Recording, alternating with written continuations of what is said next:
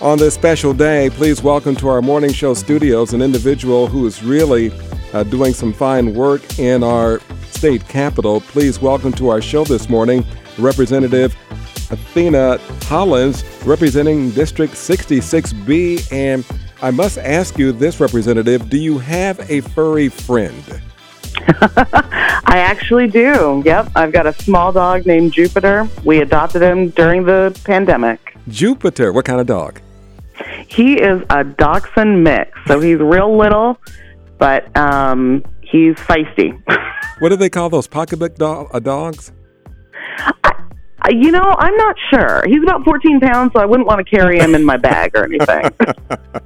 Representative Athena Hollins joining us this morning, DFL District 66B, as I mentioned.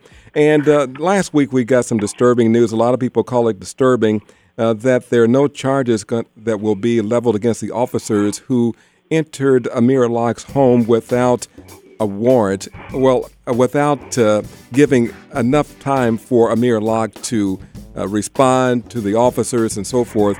What does the legislature say about this in view of the fact that last week that the city of Minneapolis's no-knock warrant requiring officers to wait 20 seconds before going in after announcing themselves is now in effect?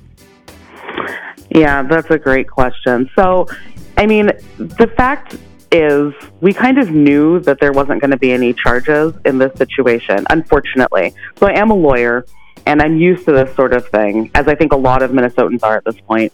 The laws that are set up to protect police officers are incredibly strong. And so that reasonable officer distinction is just incredibly hard to get over, to get any of those charges. So the distinction is, what would a reasonable officer do in that situation? And a reasonable officer, of course, for the most part, is trained to shoot. So I wasn't really surprised that there were no charges. What I will say is this highlights even more the need to flat out ban no-knock warrants because they are dangerous. And this is the only vague form of justice that Amir Locke's family can get in this situation, is the guarantee that this isn't going to happen again to anybody else in the state of Minnesota. Everyone, we're talking with Representative Hollins, representing District 66B. So I know that there is a bill moving through the state, but I know there are people on the other side who are saying, why should the legislature enact laws that are only really pertain to citizens of a particular community? Yeah, well, I think this Amir Locke's case is a great example of why it's important to protect all Minnesotans. So I hear a lot that this is a Minneapolis issue. This isn't something that affects the rest of the state of Minnesota. Mm-hmm. But we know that this was a warrant that was issued by the city of St. Paul, my city. So it wasn't just a Minneapolis issue. This is something that spans across across districts and across county lines. And because of that reason, having everybody come into conformity, everybody be on the same page about what's allowed and what's not allowed is really important here. Otherwise, it really leaves citizens in a situation where they don't know what police are allowed to do and what they're not allowed to do.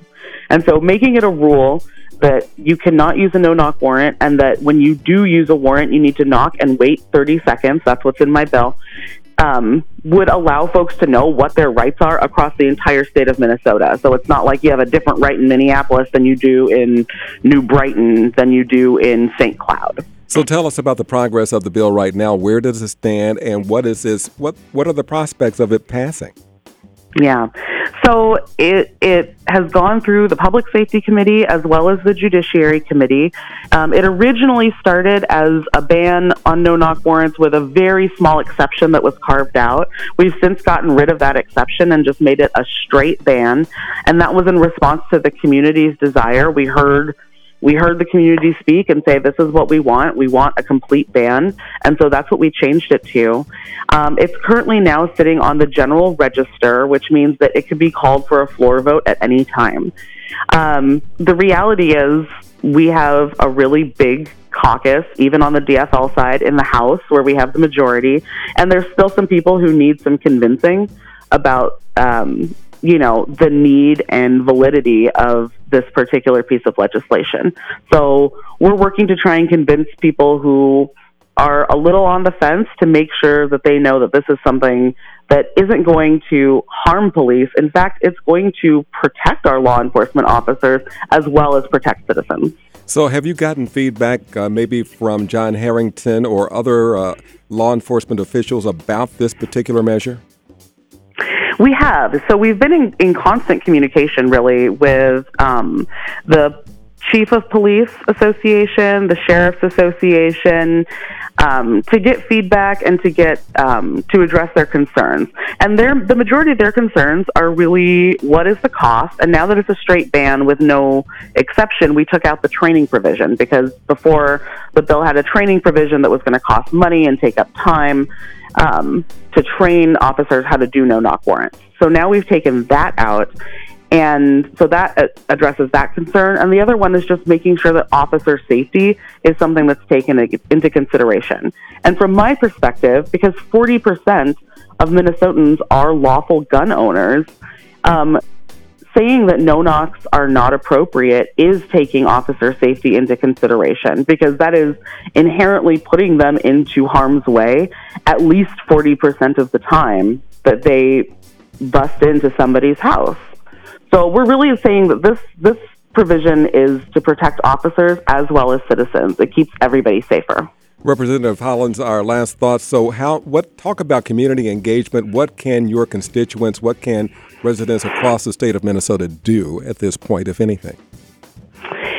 Absolutely. So really what we are seeking to do is we want to put pressure on both representatives and senators who are on the fence about it. And so we'll be coming up with a list of individuals who feel unsure about what to do. And we're also putting pressure on the Speaker of the House to bring the bill to the floor for a vote.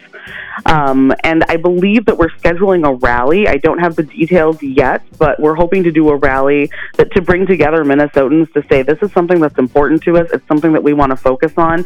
And it's absolutely something that we should be able to get through the DFL-controlled House. It's really a pleasure talking with you. This is Representative Athena Hollins, representing District 66B. Thank you for being with us this morning and sharing some important information about this particular piece of legislation going through the state capitol. Thanks for being with us. Thanks for having me. It's our pleasure.